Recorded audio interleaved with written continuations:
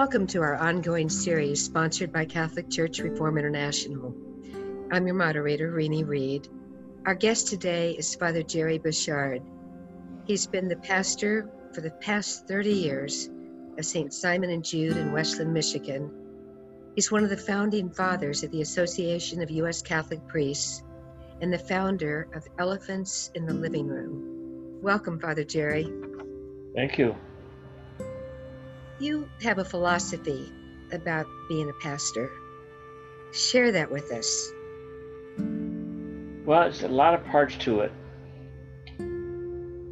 Underlying thing is, I believe, first of all, people are basically good. So what I try to do is, as often as possible, is if anybody asks for anything, is to say yes. And if I say no, I will tell them why. At which point they have an opportunity to negotiate. When I first became pastor, and I wasn't expecting it to be at the time, I made a three-part, in effect, declaration, statement of policy. So part one, I am pastor of this parish. Therefore, my job is different than yours. It is no more important, it is no less important. It is simply different. If you come to my church right now, first of all, the church is a totally flat floor. No platforms, no ramps, no steps. And my chair is exactly the same as everybody else's, except it's a different color.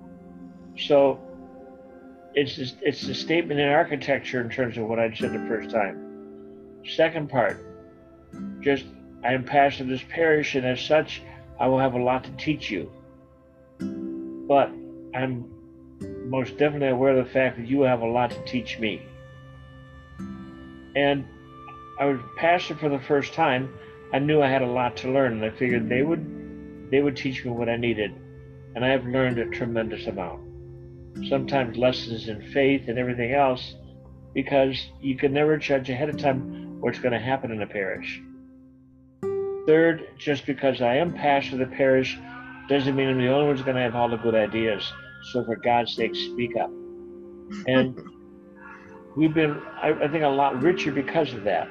If people are afraid to speak, then there's a problem. But the spirit, the mood of the parish is so relaxed, so open, that nobody that I know of has a difficult time approaching me about almost everything.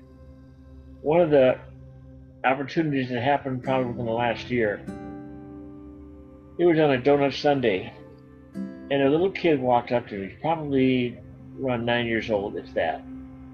And he had a little toy with him. And he handed it to me and he said, "Can you fix this?" And I don't remember what the toy was. It seems I was able to fix it.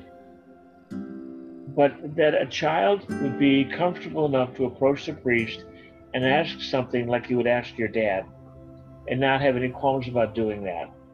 That to me spoke a great deal about the nature of the parish, and it was an opportunity that I treasure very, very much.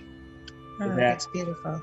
That this is the kind of mood we have, this is the kind of place we have. So, well, after 30 years, I understand you'll be retiring in June, and you have no idea or any say in who follows you as pastor. Correct. Are you worried about losing your legacy with the parish if a conservative priest is appointed? Part of me is, but a woman approached me maybe a little over a month ago as we were leaving Mass leaving church on a Sunday, and she said, "Don't worry about your legacy. We cannot unlearn what you have taught us." And another one came along and told me, "We can run this place without you." And I'm confident they could. I mean, I've got a secretary and a bookkeeper. The business end of it is taken care of. And all the other stuff, they're already doing. In many, many ways, they're doing. I had a priest came in when I was on sabbatical. He said, "I attended the parish council meetings, but I didn't have anything to do. They all knew their jobs and they just did them." So that's the attitude, that's the hope. And I find it crucial that a lot of priests right now, we need to be teaching our people what it's going to be like to be a parish without a priest, because that's going to become the reality. Absolutely. In fact, I'm wondering if you have any recommendation to parishioners who know they are going to be losing their pastor soon. Is there some way or something they can do to assume ownership and responsibility for their own community? I had heard a long time ago, and I've told them that way too, my parishioners. Thomas Aquinas said, if you find somebody who disagrees with you, you walk over to their side, you take them by the hand, and you walk them over to yours. So I suggested that if they get somebody who's kind of overwhelmed or whatever, walk over there to him, take him by the hand, talk to him, and lead him over to where he needs to be. It shouldn't be confrontational. It should be pastoral. And it may very well be that the people will have to be pastor to the pastor for a while. But how do the people figure out what to do? People are still so ingrained with waiting for Father to tell them what to do. We've got to come into a new era of the church where the people assume the leadership and don't wait to be told. Mm-hmm. How do we instill that in people? In many ways, you won't do it until you have to do it. It's easier when the priest is there. I've told them too, I said, the next step of your evolution cannot happen so long as I'm here, because they know that I'm going to back them. They know the direction it's going to be. But for them to forge their own, it's like if you're a passenger in a car, you don't pay attention to the directions. The driver does. So if you have to drive back, there's a good chance you're going to miss a turn or two. Well, when it comes their opportunity, when it comes necessity for them to do it, I think they're going to step up to it. Let's move on to another phase of your life, going back to when you co-founded the Association of U.S. Catholic Priests. What was your impetus for doing that? It was a number of things going on. There was a survey that had gone out about the new missal. It was a campaign that said, why don't we just wait? And so I signed a petition for that. And then I was involved in the American Catholic Council. So those two things kind of put me on a list, and we got recruited by Father Bernie Servo. For all intents and purposes, he's an apostle. He's driven around a lot, went to a lot of different places, did one-on-one meetings with a lot of priests.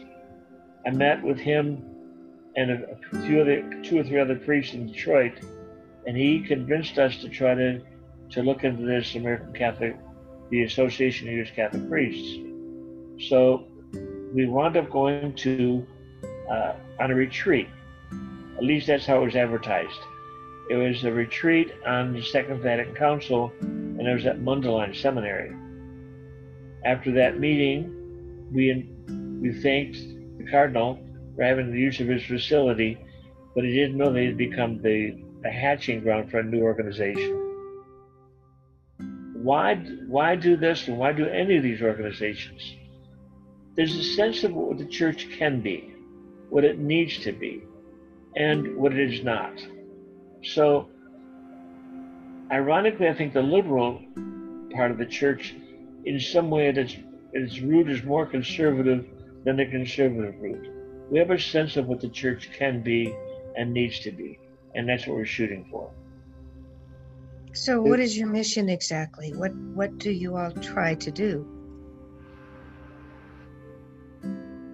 To right the wrongs when we see them, to help organize things that need to be more involved. We did put out 2 white papers last year. One was on the status of women in the church, not the role of women in the church, because they haven't got much of a role, but the status of women in the church, and the other one on clericalism. There's another subcommittee working on seminary formation. A number of different issues that arise, that priests see that there's a need, they bring those up and we try working toward those. It might take different formats, it might take different plans. It turns out those 2 issues took the form of a white paper. Now, those white papers, at least on the one on clericalism, has been adopted by a number of different organizations. They've seen it to be pretty valuable. So if you all try to right the wrongs, does the association ever challenge the bishops? I think by our existence we do. It's not that we go after them. We might invite them, we might communicate with them. We have a bishop moderator, so there's not that we're disassociated. We've had a number of bishops come and speak with us. This coming year, we have the nuncio from the Vatican who's going to come and be the homilist for the liturgy. So it's not that we're trying to be separated from them, but just let them know there's another possibility.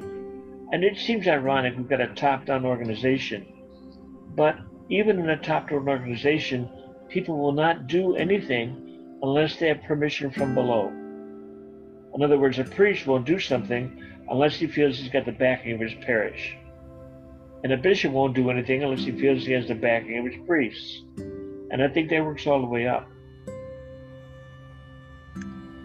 You know, in the most recent conference of the U.S. Catholic bishops, they issued a document that they called Forming Consciences for Faithful Citizenship.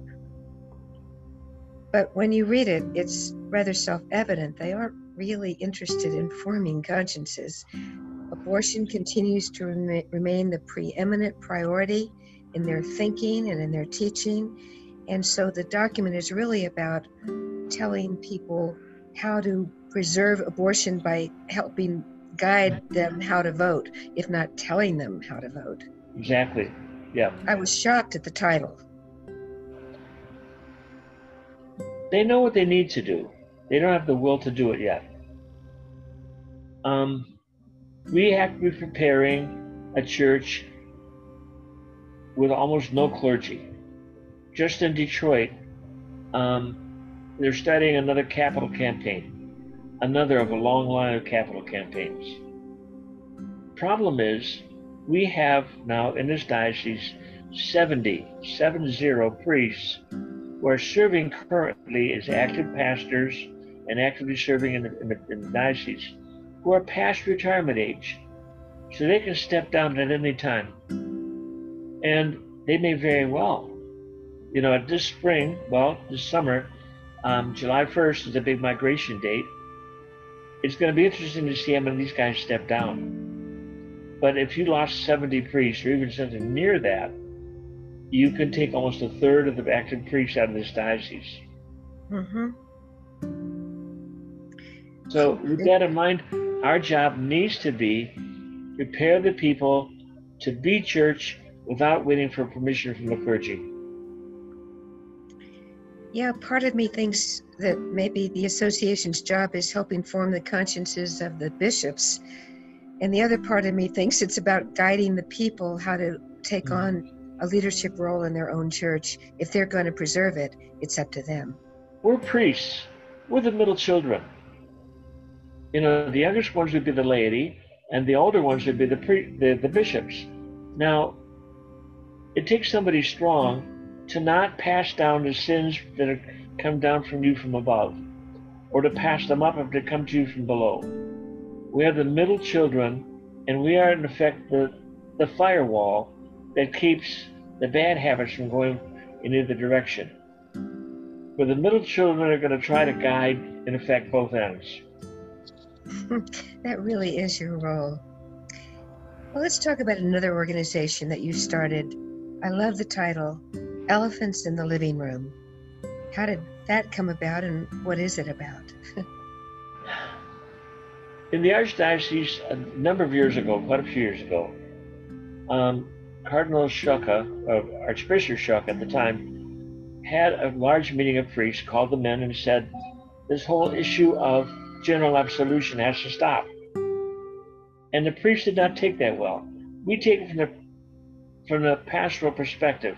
We're boots on the ground. We deal with people all the time, and we see them in terms of their lives and whatever. We knew that's a very valuable pastoral tool.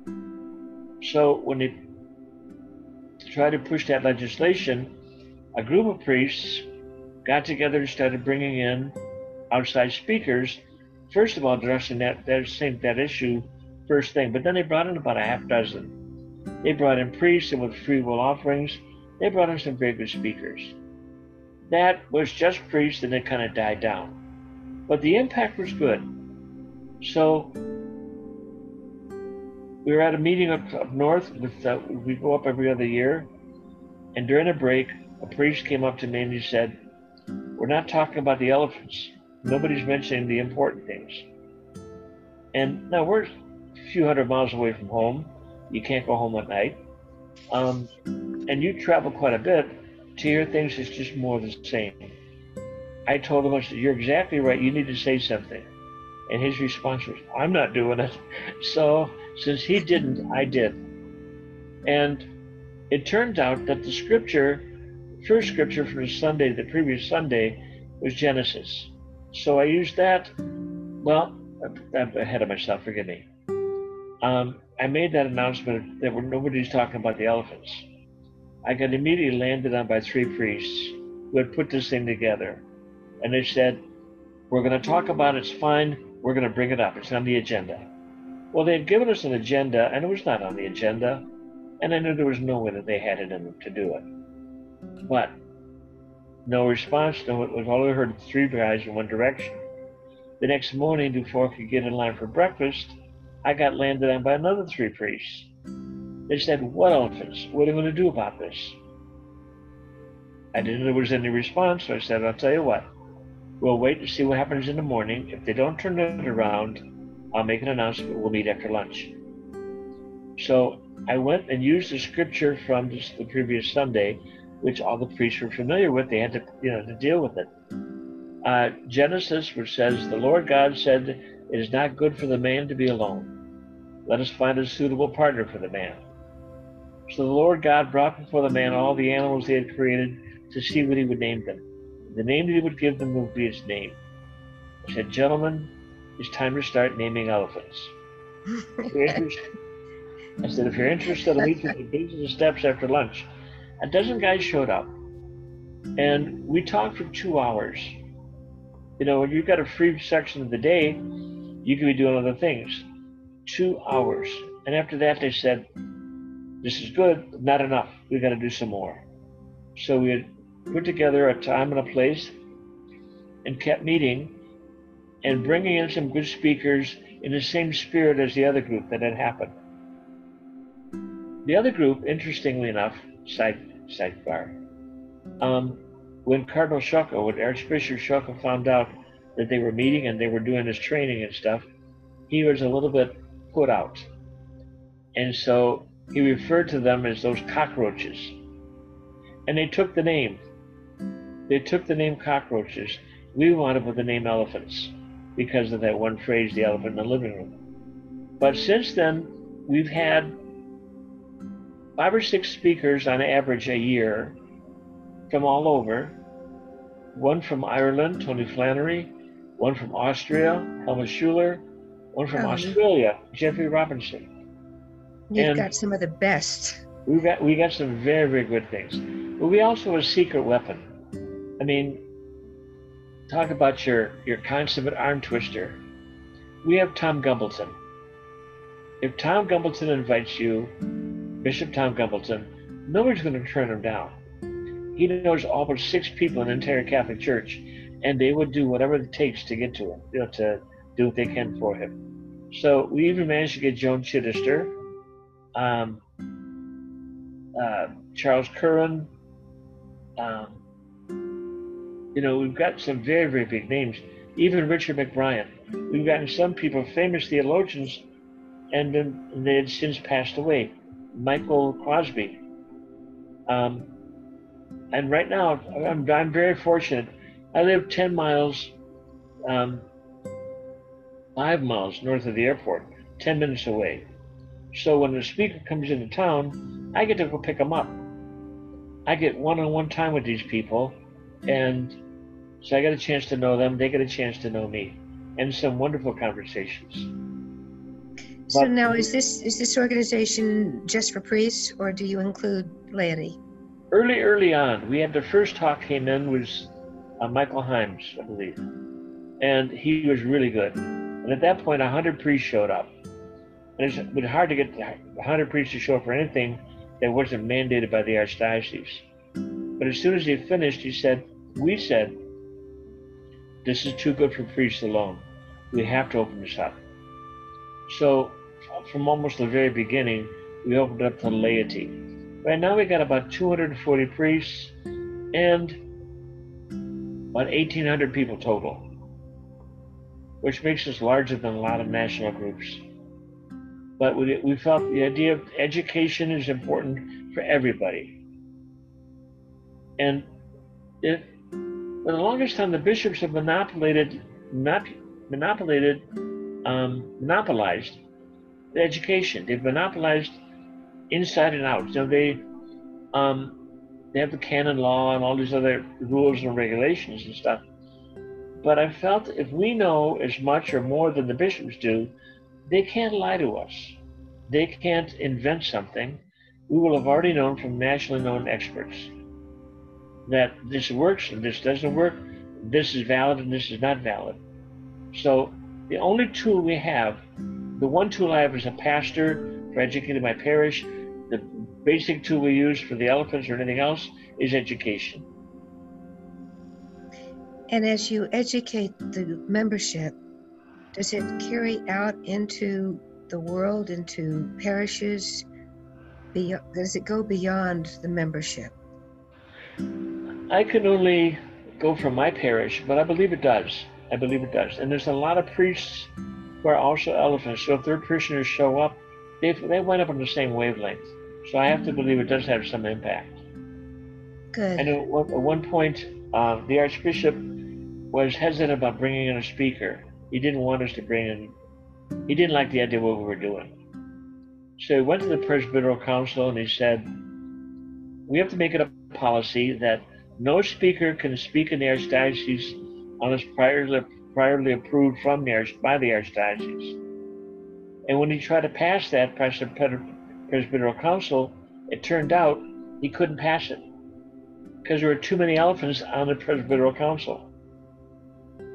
Too many members of the elephants were already there. At least, well, we've got Bishop Gummington. There's at least one other one who was an elephant before he was made a bishop. So, and though they have to maintain a party line, there's some sympathy in there too. You mentioned Joan Chittister. She is our special advisor for our organization. Oh, very cool. Okay. But I know that many bishops around the world hear that her name comes up and they ban her from being able to be included in the speaker list. They don't want to have her voice. She has said nothing wrong. She's brilliant. She's wonderful. She speaks to the health and the goodness of the church. But bishops find educated laity, or even our educated religious, as a threat. So, and educated women, particularly. Oh, very much so. Very much so. But the reality is, we're dealing with a church without priests, and like it or not, the women are there. We're gonna have to utilize them. So the issues that elephants take on are women, the status of women. What else? LGBT issues, shortage of priests, where the churches, like, for example, in the Middle East or other places, there's a lot of elephants. They're not running out. And there's still some issues we need to talk about even more. You talked about Laudato Si, the care of the environment, whatever. The issue that the bishops passed up in favor of abortion. So we've had about 3 or 4 speakers of that. The church and the poor. We brought Simone Campbell in for that. We're hoping to get her in the beginning of this coming year because she has a finger on the pulse of what's going on politically in Washington. The church, in terms of LGBT issues and things like that, we've got a couple of times. The abuse crisis, priest abuse and things like that, we brought in Barbara Blaine from SNAP.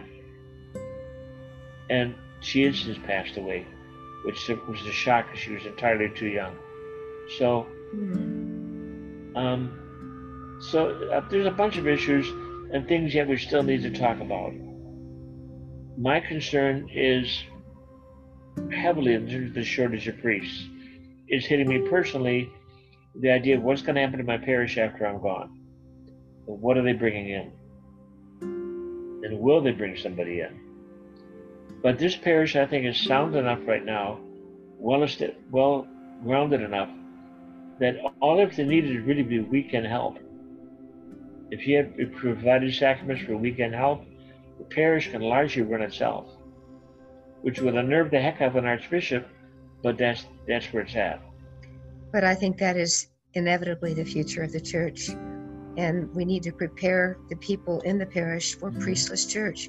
They've got to take on more responsibility, but I worry about that phase of it. I call them often pew potatoes, not couch potatoes. Too many parishioners are still comfortable showing up at Mass on Sunday and waiting for Father to give a nice homily and tell them what they can do or not do. We've got to change that. Yeah.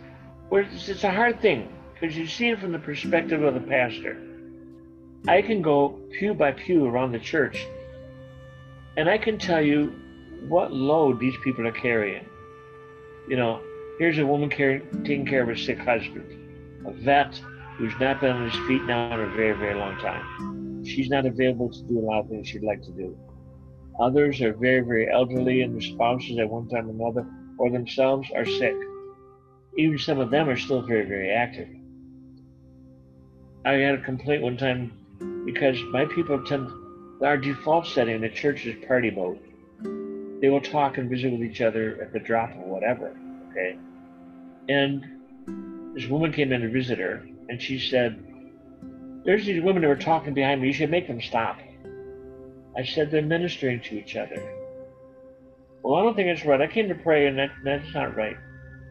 I said, I know where you were sitting, because she was a rare new face. I said, one of the women that was back there is battling cancer.